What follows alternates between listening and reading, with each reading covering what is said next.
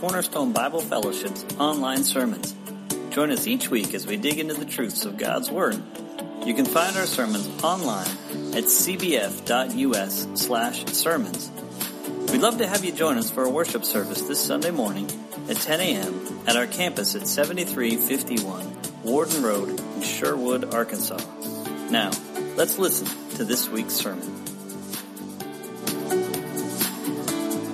When in seminary, and you have a lot of different classes you take, there is a class that you take called sermon building, and then there's sermon delivery. They're divided up into two different ones, and that's kind of to teach you to do what I'm doing right here.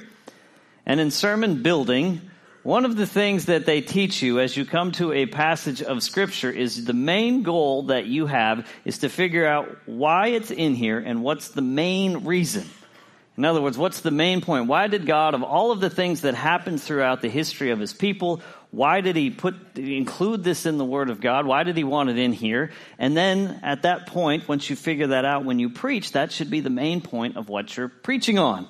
Makes sense, right? Okay, that doesn't blow you away. But whenever you come to a passage of Scripture, there's going to be other things that you see, and there's sub-points, or there's going to be different things that you could examine or look at. And one of the things you have to be careful is to not let what we call secondary ideas about a passage take the main stage, so to speak. And I say all of that because when you get to John chapter 2, the first 12 verses, this is probably the greatest example of people taking a passage of Scripture and talking about really a secondary point and not the main point.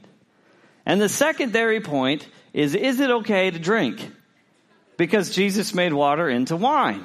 I have heard this passage of Scripture preached on or talked about or studied or looked at quite a bit in my life, and almost universally, that's pretty much what people talk about. And that's in here. I mean, obviously, that's the miracle that He performs, but that's not really the main point. Now, I'll just tell you right here off the top that, yes, He makes water into wine.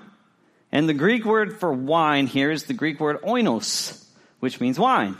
But it can mean wine that, yes, does have alcohol in it that can make you drunk.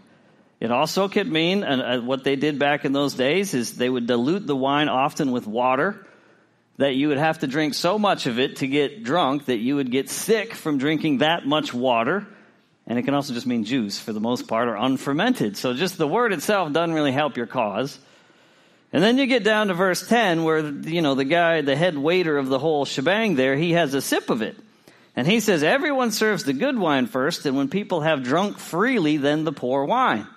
Well, that phrase, drunk freely, is a word, and every other time that it's translated means gets drunk. And it's in the Bible several other places. And so, yeah, he's saying when people have, hit it back a little bit.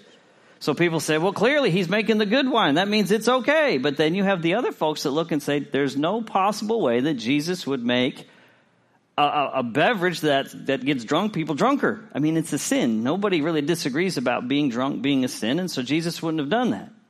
And I read probably 12 or 14 different commentaries as I prepared for this sermon, and it depended on which guy you read, which camp they fell in. Whether it was okay, not okay, this, that, or the other thing. And what you really realize is pretty much whatever you think about drinking, you can find it in this passage of Scripture. It's not really the best one to use to kind of develop your theology on drinking. But unfortunately, most people, that's all they ever get out of this, and they miss the bigger thing. They miss what this really was all about.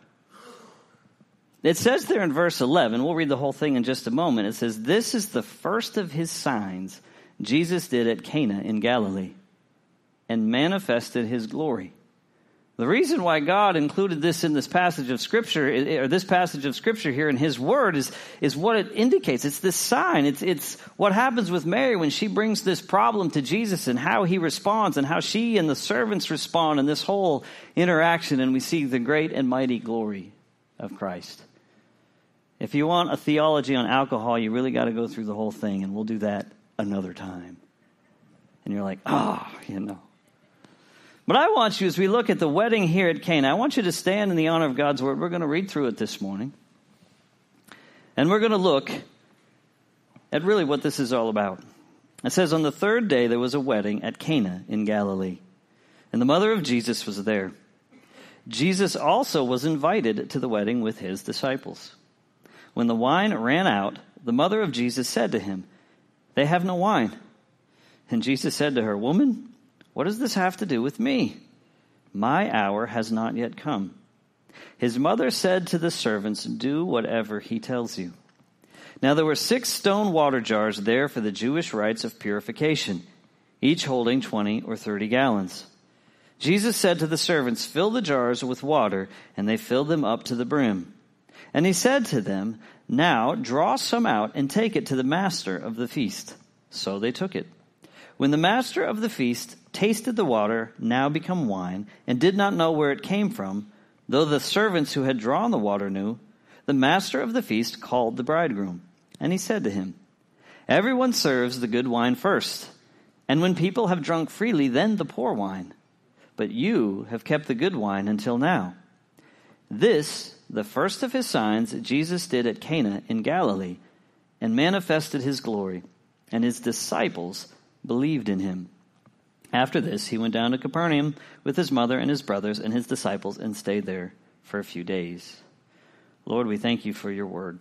We thank you for including this passage, Lord, that reminds us of your great power and your great concern for all aspects of our lives. Lord, I pray for each person that's in this room this morning. As they come here, all of us with various problems and struggles and issues in our lives and concerns. Lord, that we can see you as you were so long ago with your mother. And Lord, how you love us and care for us in the same way. In Jesus' name I pray. Amen. You may be seated. Really, in this passage, we see this account. There's a problem, comes to Jesus, and he solves the problem. And we see bringing our problems to Jesus, bringing our issues to Jesus. All of us, as I just prayed, come here this morning in different, I don't know what's going on in your life. I know little bits about some of you and what maybe you may be facing, what may be going on. But I would tend to believe that if I were to go through every single person here and say, "Do you have at least a problem right now?" I would get a unanimous, "Yeah, I can think of one or two." Or maybe I can give you a rather long list. And here we see a problem at a wedding. And we see this interaction with Mary and the servants and Jesus and how they go about dealing with this issue. And it's a great example, a picture for us as we bring our problems, our issues to Christ, how we need to respond and understand how he responds to us. And so we begin right there at the very beginning in the opening verses of the human problem. The wine was running out. It says on the 3rd day. Now the 3rd day, and if you look in the Gospel of John, there's lots of markers with days, the next day, this day. It's very difficult because we don't know what the 3rd day means here. Is it the 3rd day after what just ended in chapter 1? Is it the 3rd day of the wedding? Which it could be. They had long weddings. I grew up in the north in Pennsylvania, and our weddings I thought were long.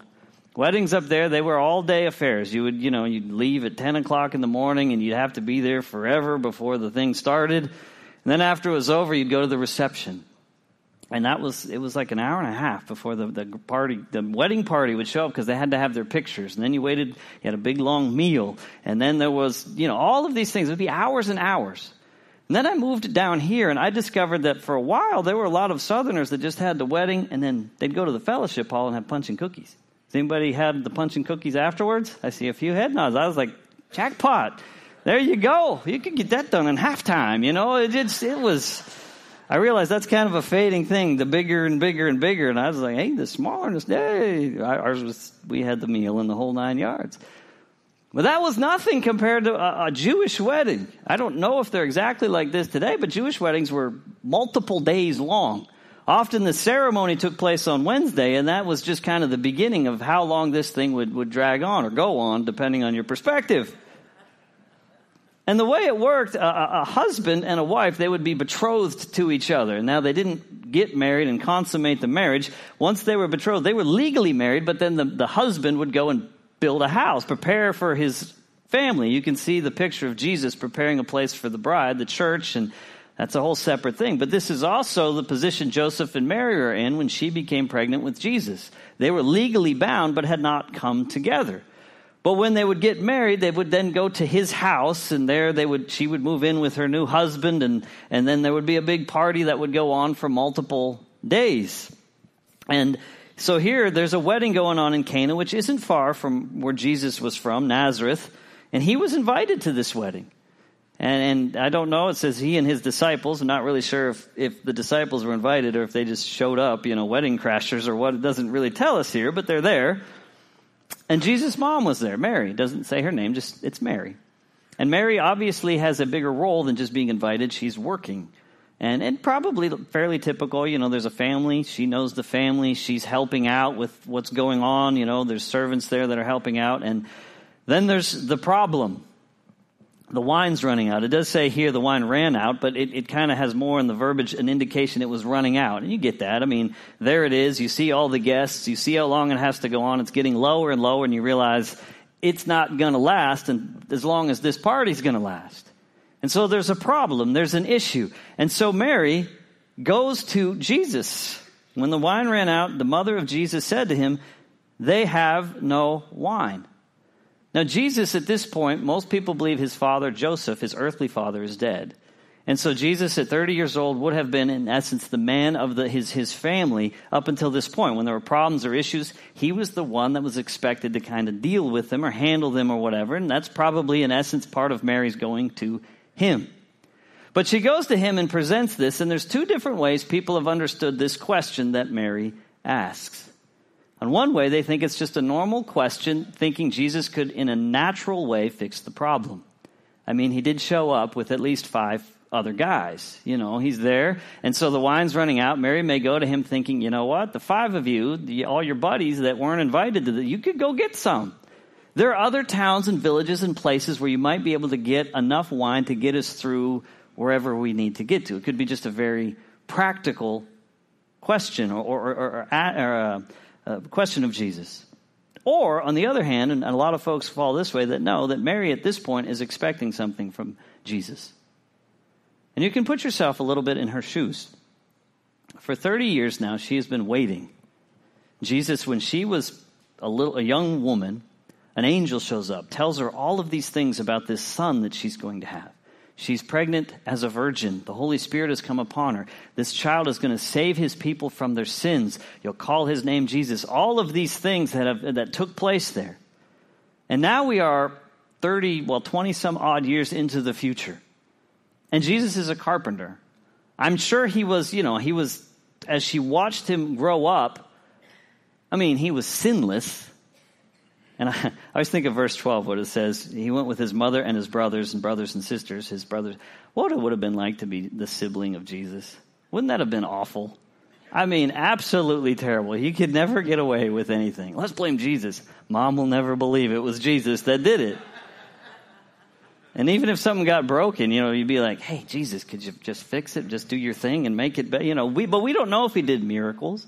The reality is the Bible, after his birth, has one account of his growing up years. When he was around 12 years old, he hung out in the temple to have a deep theological conversation with the religious leaders of the day. That's it. That's all we know of that the Bible records. And so Mary, we don't really know, but for all these years, he wondering about her son. And then everything that we've seen so far in the Gospel of John happens. John the Baptist, who was the big religious, everybody's talking about him guy, he's related to him, everybody's going out to him. When Jesus went out there, he said, "Behold, the Lamb of God that takes away the sins of the world. This is the one that came before me." John the Baptist says all of these things about Jesus. When he's baptized, the Spirit descends upon him. All of a sudden, the next day, he's got disciples. He shows up here, he's got 4 or 5 guys just hanging on his every word. There may be a sense that Mary's finally going, thinking, it's about to take place. And so she comes to him with this problem. But whichever way, whether it was just a normal, hey, Jesus, can you go find some wine? Or maybe I'm ready to see you do what you're going to do. We notice here with Mary, what does she do when she has a problem? She goes to Jesus. There's a lot to be said right then and there for us. To go to Jesus with our problems. You know what's really interesting about this miracle? It's one of the few, I try to rack my brain and maybe somebody can correct me. It's one of the few, the miracle that I see that didn't require a miracle. When Jesus made blind people see or deaf people hear or dead people rise, that took a miracle. There was no other option. That was all they had or nothing else. Running out of wine, there was a human perspective of how to fix that problem. Go get more wine. I mean, I know there's not convenience stores or whatever it is to go get it, but there were human ways of fixing this problem. But Mary went to her son. And I wonder sometimes if we haven't gotten to the point in our lives, sometimes in our faith, where we only take the big ones to Jesus. In other words, we think it's appropriate for us to if we can handle it, we can take care of it, we'll keep it close to us, we'll go. And when we finally reach that point where we know, I can't fix this problem, then I'll finally go to Jesus. And that verse I read at the beginning cast just the big anxieties on Jesus, right? Or does it say cast all your anxieties? It says all of them. I always think sometimes we as adults could take a lesson from watching children pray. Because when kids pray, especially little kids pray, they pray for everything, don't they? I mean, they got a boo-boo, their doll's got, their hair fell out or got cut off. They pray for everything, even the problems that as parents we know, I could fix that, no problem. But they pray for it because they see God as, I'm supposed to go to him with my problems. And for too many of us, we lose that. We become more and more independent. We say, you know what, God, I'll call on you when the big things come, but I'll take care of my life every other place. And just like a father with a child, I think he's saying, come to me. Come to me. And so as you think of some of those problems that I talked about there at the very beginning, as you kind of rack in your brain, we go to some of the big ones, but think of some of just the everyday things that you're struggling with. Do you go to your Heavenly Father with them? Then we see the divine response. We see Jesus' response. Woman, what does this have to do with me? My hour has not yet come. Now, there were a few, when I talked about this, there were some moms that weren't too keen on the woman part of the response to mom there. Woman? They kind of like, my son, even if he was 30, if he responded to me asking him a question with a woman, that might not go over so well. But this is where understanding the culture a little bit helps. There's only one other time Mary is mentioned in John, and it's when Jesus is dying on the cross. And when he's dying on the cross, he looks down and he looks at his mom. And John, the disciple, the guy who wrote this book, is there, and he says, woman, your son. And what he's saying there in his dying moments, he's looking at his earthly mom saying, he's going to take care of you now.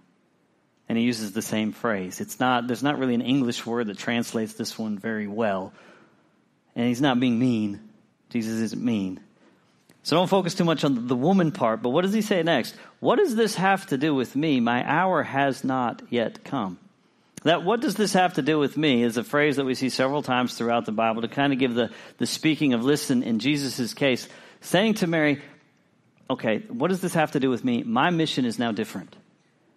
I now have disciples. The Holy Spirit has descended upon me. I am now about my Father's will and business. He always has been, but it's uniquely changing here. He is now going to go off. He's going to speak. People are going to come. He's going to raise the ire of the Pharisees. He's talking about his gospel. This is why he came. That's why he says, my hour has not yet come. That phrase, my hour, or this hour, or the hour of Jesus is repeated in chapter 7, verse 30, chapter 8, verse 20, 12, 23, 27, 13, 17. It is the emphasis of this book that everything is moving towards a particular point, a climax with Jesus' death on the cross. That's why he's here. And here, this idea of the wine thing, he's like, what does this have to do with me? This isn't my main mission. Reminds me of when you're in the car with your kids and you're going somewhere, you're driving along, and the inevitable question, are we there yet? Over and over, are we there yet? Are we there yet? We have a place, a destination, where we're going. That's where we're headed. That's what's the focus. And the hour that Jesus is talking about, that's what his focus, his position is on. And what is the emphasis here is that God's work is paramount. Jeff came up here this morning and was talking. And by the way, we didn't work this out beforehand, but he was talking about going through life, and sometimes God's plan's different than our plans.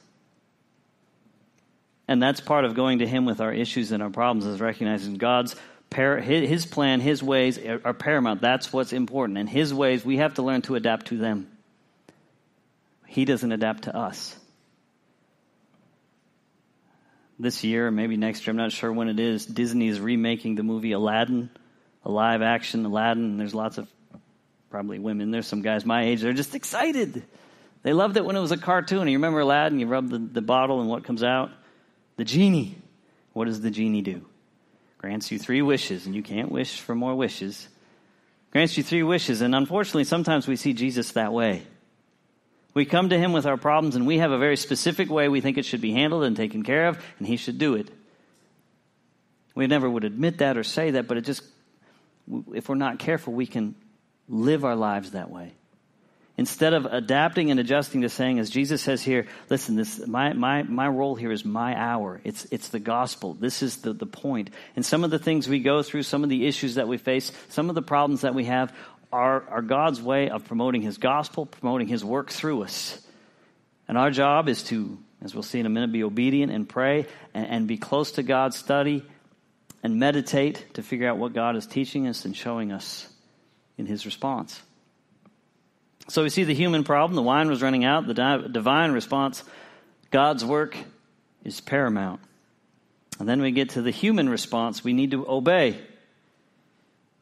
All right, in verse 5, Mary says to the servants, do whatever he tells you. So they do. This is what happens. There's 6 big stones. There's these big, they hold 100 or 20 or 30 gallons, so obviously you don't carry them around with you very much. They're there, and he says, go fill them up to get 120 to 180 gallons of water.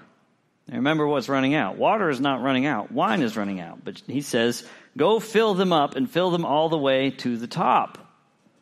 Fill them so they kind of overflow the sides to make sure there's nothing contaminating them. Fill them up. These were used by the Jews for purification because in the Old Testament these couldn't become unclean like certain other vessels, so that's what they were used for. And what's interesting is the servants do this. You can imagine it's a little strange. They're not slaves. These are servants. They're just helping out. Mary comes to them and says, hey guys, whatever my son tells you to do, that's what you need to go do. Okay. Now, I'm sure the servants probably look and say, Jesus, he's there with 5 other guys. Between those 6 people and us, we could probably go find some wine and take care of this. But what does Jesus say? He looks over at these big jugs and says, fill them full of water. Now, to get 120 to 180 gallons of water would take a while. You had to go to the well. You can just turn the faucet on. You had to go to the well, draw the water out, come back, and dump the water in. I'm sure they're sitting there watching the wine get lower and lower going, why are we wasting our time filling these up with water? But they do it. They don't, as far as we see, there's not any questions or anything. They just do it. Then after they're completely full, Jesus says, all right, get a scooper out and get some out. And I'm like, did it look like water still? Like, when did it change? Doesn't tell us. There's things I always wish it told us, but it doesn't. So they scoop it in. If it's still water, they're probably going, okay, why am I giving this to the head waiter? We're going to look really stupid, but okay. So they go and they give it to him. They do what Jesus tells them to do. And he takes a sip, and they see at that point it's exactly what they need. It's wine. Not only is it wine, as this tells us, it's the best. It's the good wine, the wine that's normally given at the beginning, but now here it's at the end. I'm sure the bridegroom's like, because he didn't really plan to do this. And as we learn from this little encounter here, when we have problems and we go to Jesus and he responds and we recognize God's work is paramount, we also recognize that for a lot of our problems, God has already told us how to, or at least given us some instructions and commands of what to do. And sometimes they don't necessarily seem to make practical sense. They don't fit the way of the world. Sometimes it's like this. You're expecting him to say, go find the wine. Let's all work together. Instead, he says, this doesn't make any sense. Just go fill these up with water. Even though we're running out of wine, take 20, 30 minutes, however long it's going to take to fill this up with water. And sometimes in our lives, we look and say, this isn't this doesn't make sense, Jesus. I'll have a husband or a wife, let's just say that a married couple comes saying they're struggling in their marriage. And you would ask the wife, she says, my husband, we have problems. So you ask this question, were you following the commands Jesus has already given you in your marriage? They may say, what do you mean? Well, Ephesians chapter 5, verses 22 through 24 says this, wives, submit to your own husbands as to the Lord. For the husband is the head of the wife, even as Christ is the head of the church, his body, and is himself its Savior. Now as the church submits to Christ, so also wives should submit in everything to their husbands. Now let me ask you, does that make practical sense in 2019? Does the world say, yep, that's the best way to deal with marital problems? No. Unless you're living under a rock, you would realize that's pretty much the exact opposite of any advice you would get from anywhere. But that's what Jesus says through his word. I'm sure, just as the servants are filling these things up with water, there are women that might go through, this doesn't seem to make sense, but hey, there it is.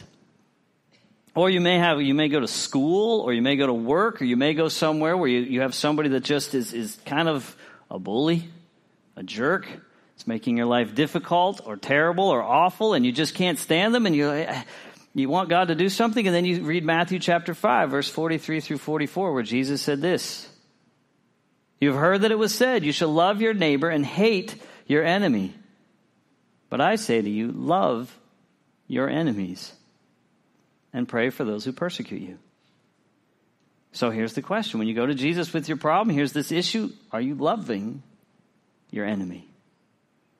That doesn't make a lot of practical sense, does it? It's not much different than pouring a bunch of water into a big jug when you're running out of wine. Shouldn't I attack my enemy? Shouldn't I be defending shouldn't I do all of these things that the world tells me to do? Or do I do what Jesus has already commanded? It's like when the Bible says, raise your children in the fear and the discipline of the Lord. People come and they talk about issues with their kids or whatever.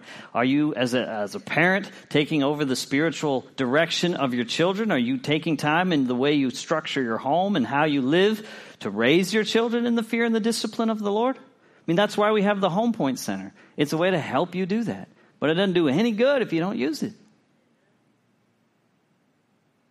The problem for many of us, myself included, is I go to God with my problems and I stop there and I forget, his word has already told me some of the things I need to do.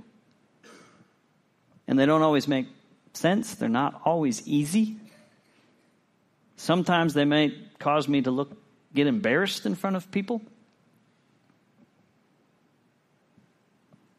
So when you think of some of the problems that have gone in your brain right now, you've thought of them. Some of the issues, and you've prayed about them. Let me ask you this. Have you studied the Word of God to see, has He already given you some commands on how to handle them? If you haven't even bothered to look, would you take it upon yourself today or tomorrow to look? To see if He's already said some things about it? And then the big question is, will you obey? Will you actually do what the Word of God tells you when it comes to that? Will you fill the jugs up with water? Will you take the cup to the headmaster, no matter how embarrassed you look when he sips it and you think he's going to just taste water? The human response, obey.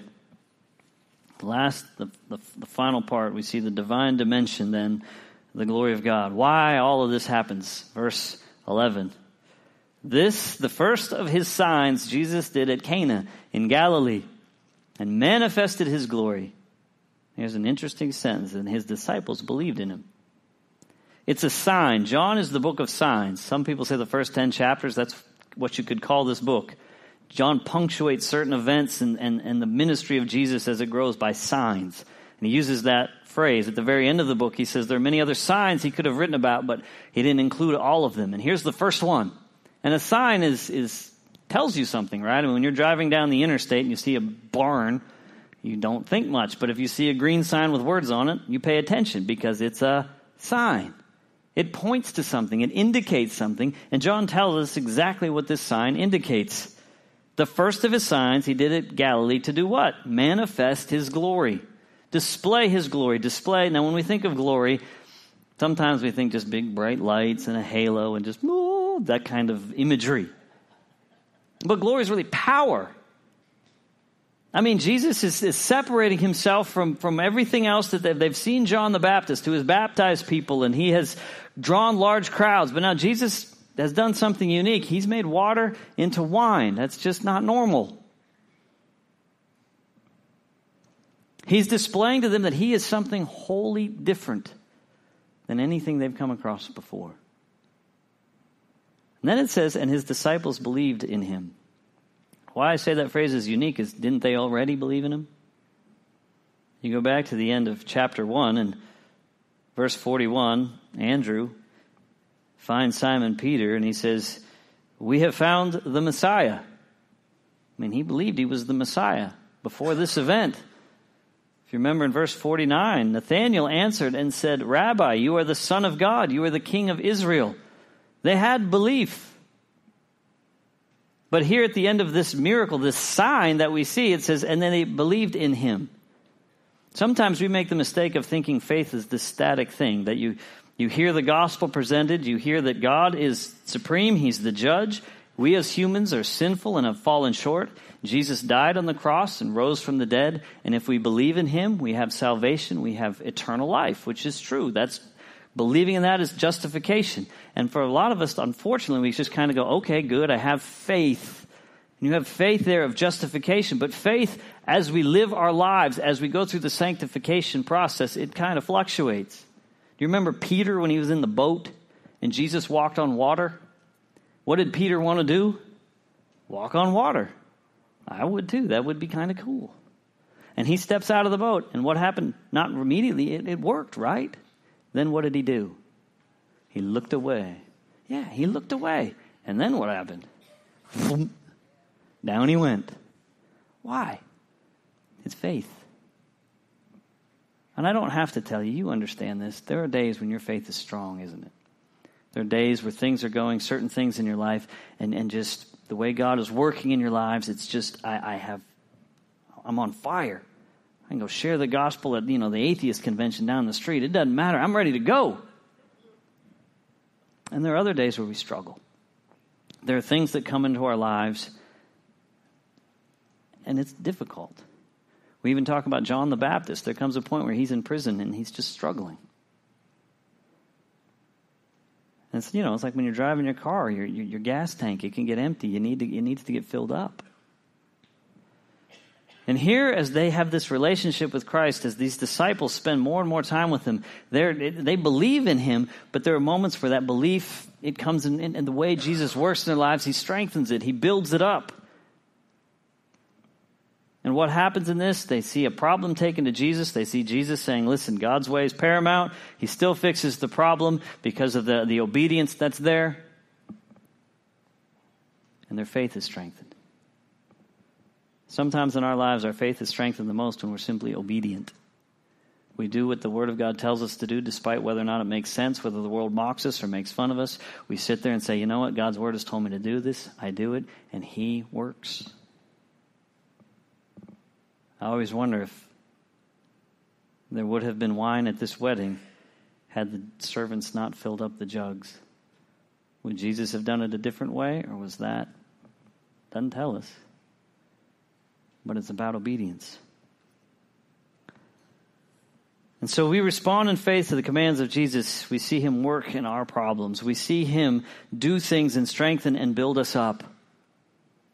And so my appeal to you here before I wrap this up and pray, we're going to sing a final song this morning, is to ask you, are you obeying? Are you seeing your faith strengthened? Or is your faith weak? Is your faith a struggle right now? What I would call you to do is pray, reach out to God, look in his word, respond the way he has told you to the problems that you have. And I can't tell you what he's going to do. I can't tell you exactly how he's going to either strengthen you or show you something. I don't know. That's the beauty of it. It's his way. And you'll see him work.